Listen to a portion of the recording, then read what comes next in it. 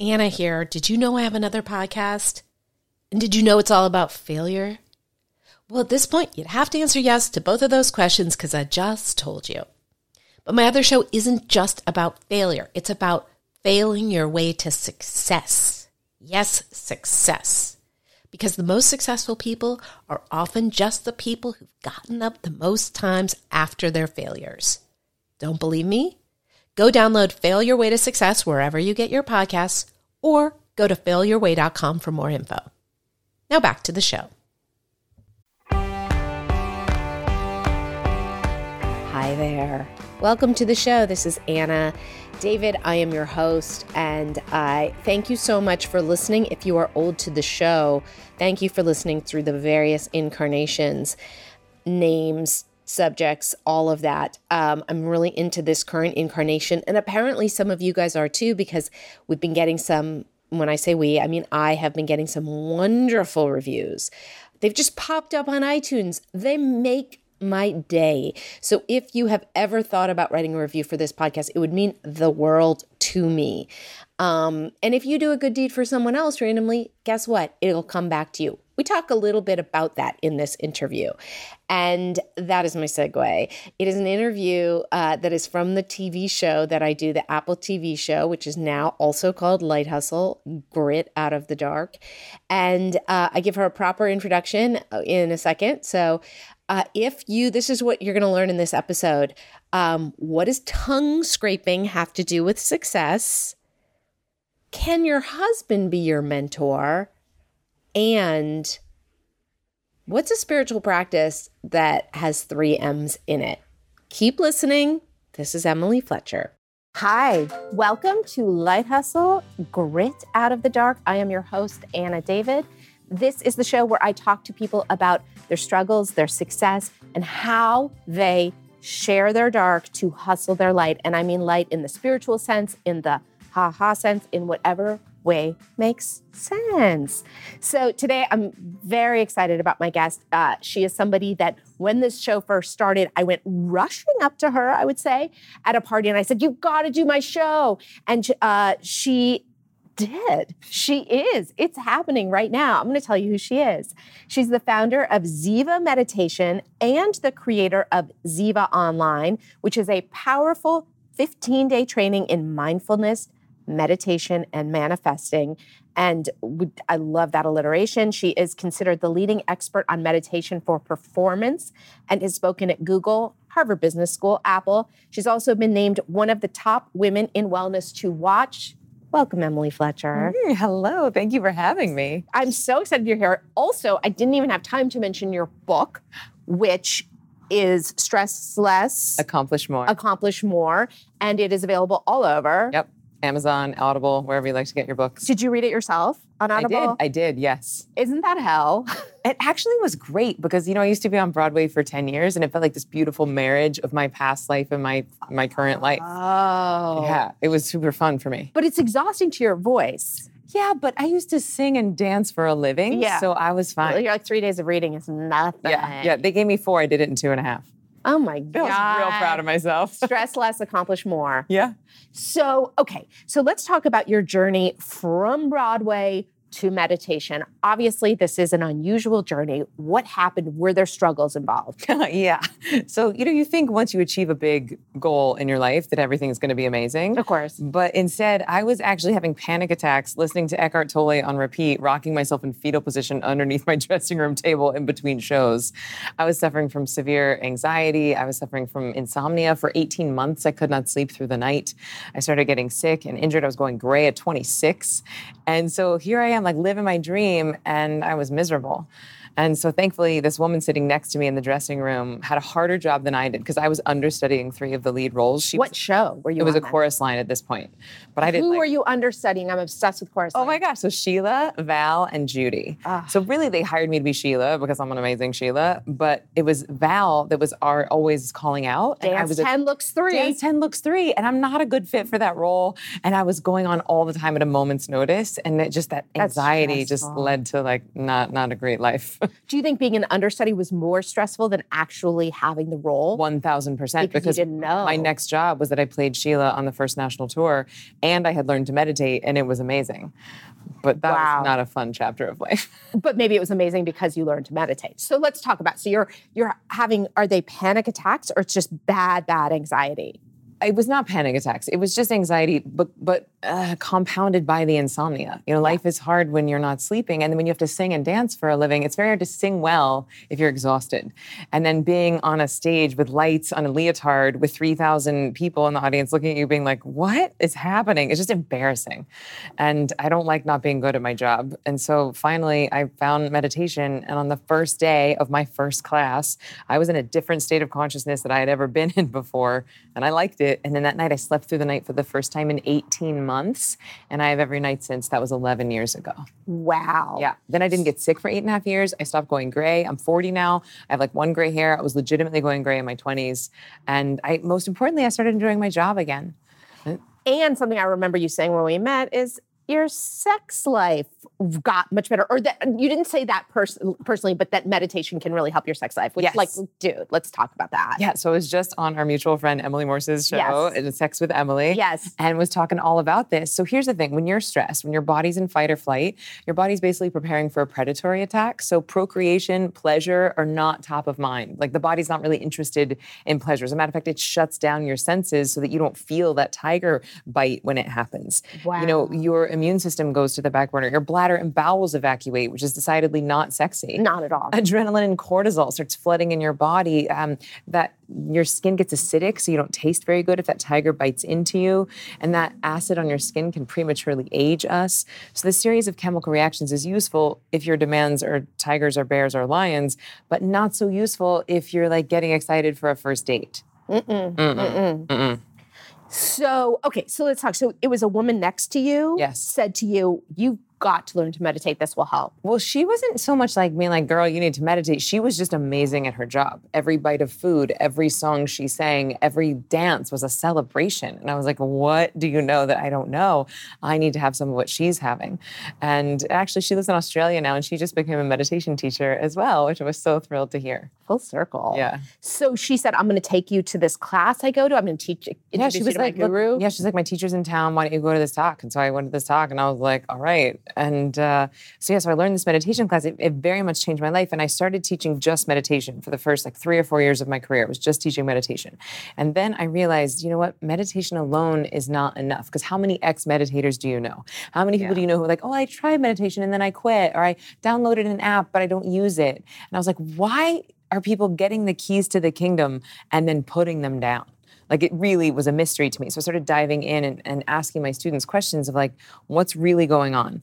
And I noticed it was two things. One, because meditation can be so powerful and it can really heal a lot of old trauma, a lot of old stress can start to come up and out. You can have sadness, rage, irritability coming up and out. And if you're not warned about that or equipped with how to deal with that, a lot of people just stop because it's too scary. And they think meditation should just make them like floating on a cloud of bliss. And instead they're actually purging a lifetime of accumulated stresses. And yet most meditation teachers are not equipping people with how to deal with that dark, right? And so that was a big change that I made in the Ziva technique when I developed it, is I wanted to equip people to be able to process and move through that when it inevitably comes up and out. Now, the other big thing that just is the biggest misconception around meditation is just that people think that they should be able to clear their minds. There's like one dude out there telling everybody to clear their minds. And so everyone's like, all right, brain, shut up. And then that is impossible because the mind thinks involuntarily, just like the heart beats involuntarily. And then people feel like they're failing and then they quit. Yeah. So the way we've solved for that at Ziva is that we now teach a trifecta of mindfulness, meditation, and manifesting. So the mindfulness is like the appetizer to the deep healing, restful practice that is the meditation. And when that meditation starts to bring up that lifetime of trauma, you have the mindfulness, which is very good at dealing with your stress in the now. So it's like, oh, I'm having some sadness coming up and out. You use the mindfulness to bring yourself into the present moment so you don't start speculating or spinning out.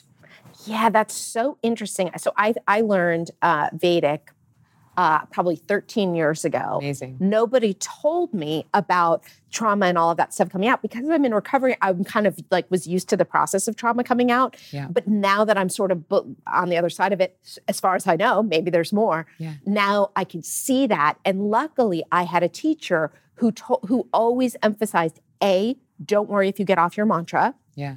This is stress relief. And this is stress leaving your body. Yes. Yeah. Because the mind, like you just said, wants to make something of it rather than just accepting that this is the release. Yes. This is the good part. It just doesn't feel good. Exactly. It's like we have to bravely move through a little bit of uncomfortability so that we can come out on the other side. And what most of us are doing, and I think why so many people go to drugs and alcohol and pain pills and opioids, is because we've been taught since we were infants to not feel our feelings. Just shh, don't cry. Don't cry. Have some milk. Don't cry. Have a cookie. Don't be sad. Have a toy. Don't be lonely. Have some Facebook. Don't be sad. Have some Xanax. Like don't be sad. Have some wine. Like whatever you're doing, just don't feel. Don't feel. Right. And then the meditation makes the feeling non-negotiable. It wrings you out. And so all of that dog that barked in your face when you were 10, your parents divorced when you were 12, that breakup when you were 16, that stuff has been stored in your cellular memory.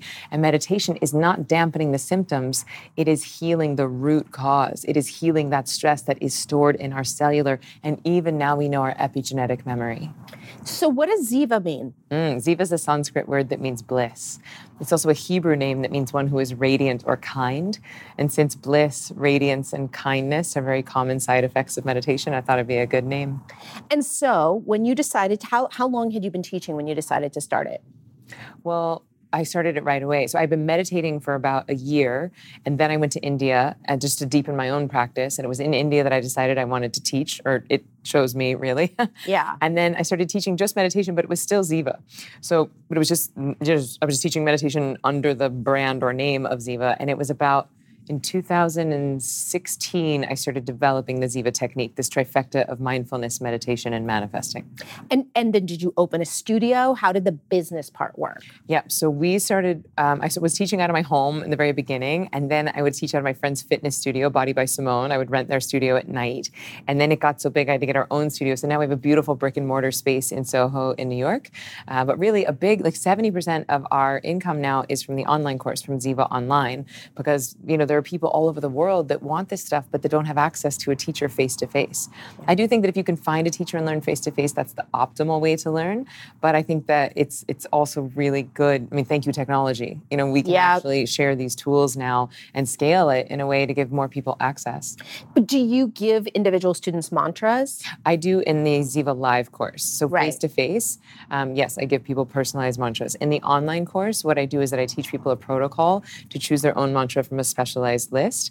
And then in the book, I gave a universal mantra. And they are varying degrees of efficacy. So I call Ziva Live the Maserati of meditations because it's fast, it's powerful, and I think it makes you sexier. Yeah. And then the online course is a really great Toyota. It's still going to get you there, super efficient. And it could be a Prius, so it's really good for the environment. Thank you. Yeah. Thank you. And there's no paper. No. And then we've got the book, which is kind of like a Vespa. So they're all going to get you there. It's just a matter of how fast you want to go. Oh, that's genius. I remember the very first time I became aware of you. Well, we were just talking about how I have this crazy memory, and then you kind of proved me that you have a better memory-ish. I remember reading about you in a mention in New York Magazine, maybe 8 years ago. Yay. Then when I first got into online classes, I was like, I'm going to see what this online class is about. And I watched your Mind, Body, Green class. Oh. So did that precede your own? No, that was after ours. So we were one of the first people doing online meditation. It was actually before Headspace, before Oprah Chopra. And I was just, it was just me and some chewing gum and some floss, just trying to cobble together an online program with my BFA in musical theater degree. But then we iterated on it and we just created Ziva Online 2 years ago. It's pretty new, our current course. But technology has improved so much since then. Yeah. So can we talk cold hard numbers? Sure. So the space in New York, in Soho, do you own it? Do you rent it? I rent it. You rent it. Mm-hmm. Did you raise money for this business? No, it's all been profit-driven. It's all been profit-driven. Mm-hmm. And meaning that any money we make, we just put back into the business. I never did a raise. And how big is your team? I have, well, someone's on maternity leave and someone just left. So we're currently 3 full-time, which is too small, but we're hiring 2 new positions. So we will be 7 full-time and 4 part-time when all of our hiring is done.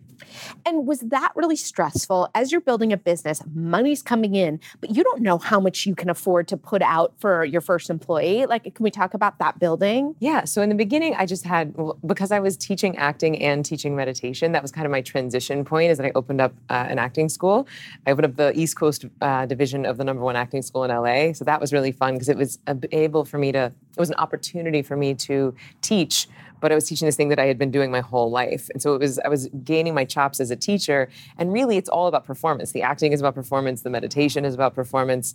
It's just different tools. And so in the beginning, I had access to all these really talented, smart actors who weren't necessarily working all the time. And so I would work with them part-time. They would come on to Ziva part-time. So I had, my first employee had a graduate degree from Harvard, and I was paying her hourly. And she really helped me to create everything and build everything. And now I have full-time employees and benefits, and we're in a very different place now. Did someone help you set all that up? Set up which? When you transition from freelancers and to No, I kind of did it. You just figured it out on the job. On the job, I figured it out as I was going. But I did take Marie Forleo's B School. Well, at least like the first 3 weeks of it. I never finished it. But I mean, props to Marie that even the first 3 weeks of her course has helped me to grow this. And then I also want to give a shout out to my husband, who is now, as of a week ago, he's coming on board to Ziva as our interim CTO and CFO, which is so exciting because up until now, we've kept it very church and state. Like we were, relationship was here and business was here. And now I think it's growing so quickly that he's like, wait a minute, maybe I should jump on this train. Now, and let's talk about the struggles. Okay. So we talked about anxiety, financial struggles, anything like that. What have been the greatest struggles in your journey? Well, from the business standpoint, like when I did launch the online course, it was, I remember I have the whole calendar, but we started development, I think, in March, and we launched it in May, which is too short. That's too short of a time to go from shooting something to out the door. But I just didn't know any better. I think an entrepreneur's biggest asset and their greatest weakness is their naivete. You're so naive that you think you can do anything. And because you think you can do anything, you just do. But then you also run up against some challenges. So anyway, we did weeks of pre-promo and like building up. This big thing is coming. This big thing is coming. And the way we were introducing the online course was this call. And I thought it was going to be, thousands of people on the call. I think there was 40 people on the call, and I think 2 of them bought the course for $250 a piece. We made $500. I had already put out $20,000 shooting it, editing it, the developers, and I just remember crying and crying and crying. I was just so sad. It's like, I know this thing is so good. I know it can help people. Why don't people want it? But at this point, it was what they call like a nudist Buddhist. It's like in business, you can be a nudist or you can be a Buddhist, but you can't be a nudist Buddhist. Okay, explain that. Meaning like you can have like one thing that's weird about your business or your company, but you can't have 2 things that are weird. And in 2013, which is when it first came out, meditation was still weird and online courses were still weird. I know that seems crazy to think about now. Wow. But meditation was like, what? Like you're a what? You're a meditation teacher? Like everyone still thought it was real hippy dippy, and online courses weren't really a thing yet. And so it was just slow on the uptake. But I'm glad that I stayed the course because now meditation's everywhere and online courses are everywhere. So it's kind of like first in the game. Wow. And so were there any other struggles? Yeah, there's been I remember my first tax bill. I had been working like 60, 70 hours a week for 18 months. And then I got my first tax bill and I had not been paying quarterly taxes. Yeah. And, the tax bill was X amount of dollars, which was more than the amount of money that I had in the bank. And I was like, how have I been working for 60 hours for a year and a half? And I owe the government more money than I've made. Like that, I just couldn't understand. Yeah. And I get why so many businesses fail. And thankfully I was able, I had some retirement that I could pull from. I had some cushion that I could live off of. And thankfully my husband was not charging me rent because I moved from LA to New York. So I was living kind of rent free for a couple of months. And so that was a big help, which not everyone has. Yeah. And so I've just, I've been helped a lot along the way. And so I'm very grateful for that. But that was a moment. That was a tough one. Yeah. Yeah. That's a thing. We got to do our lightning round. Okay. So I just want you to say the first thing that comes to mind. What is your morning routine? Oh, well, I wake up, I do a little tongue scrape, brush my teeth, meditate, and then I nurse my baby.